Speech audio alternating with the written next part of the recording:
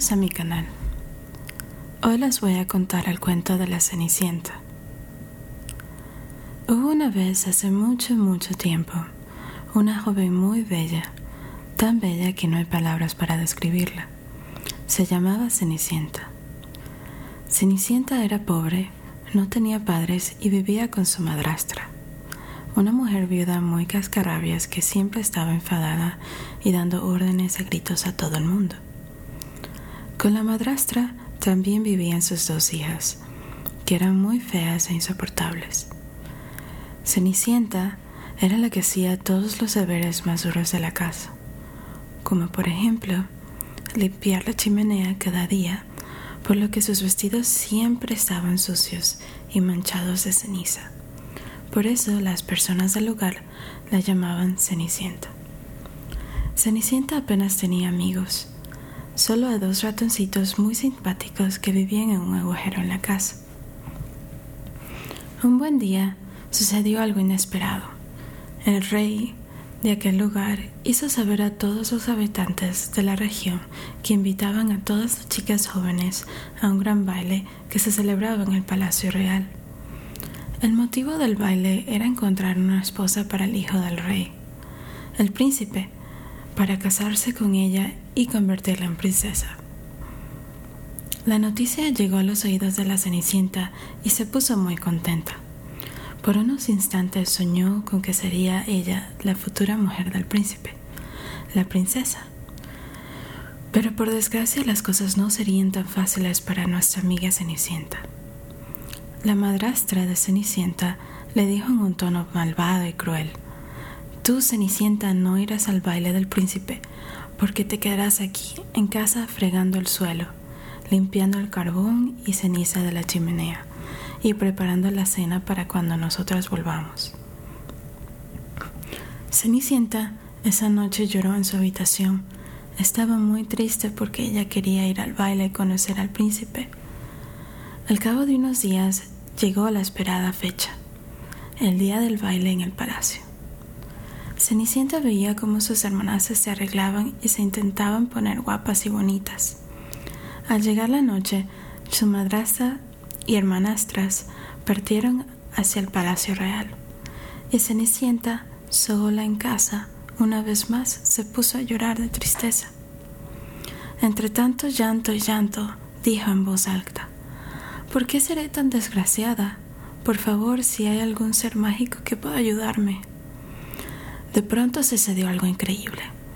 Se le apareció una hada madrina muy buena y muy poderosa. Con voz suave y tierna y muy agradable, le dijo a la Cenicienta: «No llores más, te ayudaré». «¿De verdad?», dijo la Cenicienta. «No tengo ningún vestido bonito para ir al baile y mis zapatos están todos rotos». La hada madrina sacó su varita mágica y con ella tocó suavemente a la Cenicienta. Y al momento, ¡tuf! ¡Qué milagro! Un maravilloso vestido apareció en el cuerpo de la Cenicienta, así como también unos preciosos zapatos. «Ahora ya puedes ir al baile del Palacio, Cenicienta, pero ten en cuenta una cosa muy importante. Tu vestido a las 12 de la noche volverá a ser los harapos que llevas ahora. Hay algo más que debes saber. Delante de la casa te espera un carruaje que te llevará al al baile del palacio, pero a las 12 de la noche se transformará en una calabaza». «Bien», dijo Cenicienta, «ya soy feliz solo por poder ir al baile». Cuando Cenicienta llegó al palacio, causó mucha impresión a todos los asistentes. Nadie nunca había visto tanta belleza. Cenicienta estaba preciosa. El príncipe no tardó en darse cuenta de la presencia de esa joven tan bonita y se dirigió a ella y le preguntó si quería bailar. Cenicienta dijo: «Sí, claro que sí», y estuvieron bailando durante horas y horas. Las hermanastras de Cenicienta no la reconocieron debido a que ella siempre iba sucia y llena de ceniza. Incluso se preguntaban quién sería ella, una chica preciosa. Pero de repente, «Oh», dijo Cenicienta, «son casi las 12 de la noche. Mi vestido está a punto de convertirse en una ropa sucia y el carruaje se transformará en una calabaza. «Oh, Dios mío, tengo que irme», le dijo al príncipe que estaba en sus brazos bailando. Salió a toda prisa del salón de baile, bajó la escalinata hacia la salida del palacio, perdiendo en su huida un zapato, que el príncipe encontró y recogió. A partir de ese momento, el príncipe ya sabía quién iba a ser la futura princesa, la joven que había perdido el zapato. «Pero, caramba», exclamó el príncipe, «pero si no sé cómo se llama y mucho menos dónde vive».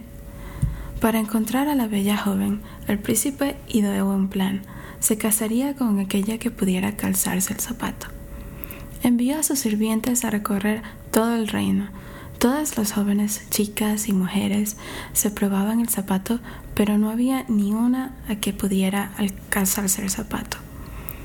Al cabo de unas semanas, los sirvientes del palacio llegaron a casa de Cenicienta. La madrastra llamó a sus feas hijas para que probasen el zapato, pero evidentemente no pudieron calzar el zapato. Uno de los sirvientes del palacio vio a la Cenicienta en un rincón de la casa y exclamó: «Tú también tienes que probarte el zapato». La madrastra y sus hijas dijeron: «Por favor, ¿cómo quiere usted que Cenicienta sea la chica que busca al príncipe? Ella es pobre, siempre está sucia y no fue a la fiesta del palacio». Pero cuando Cenicienta se puso el zapato y le encajó a la perfección, todos los presentes se quedaron de piedra. «¡Oh, es ella, la futura princesa!».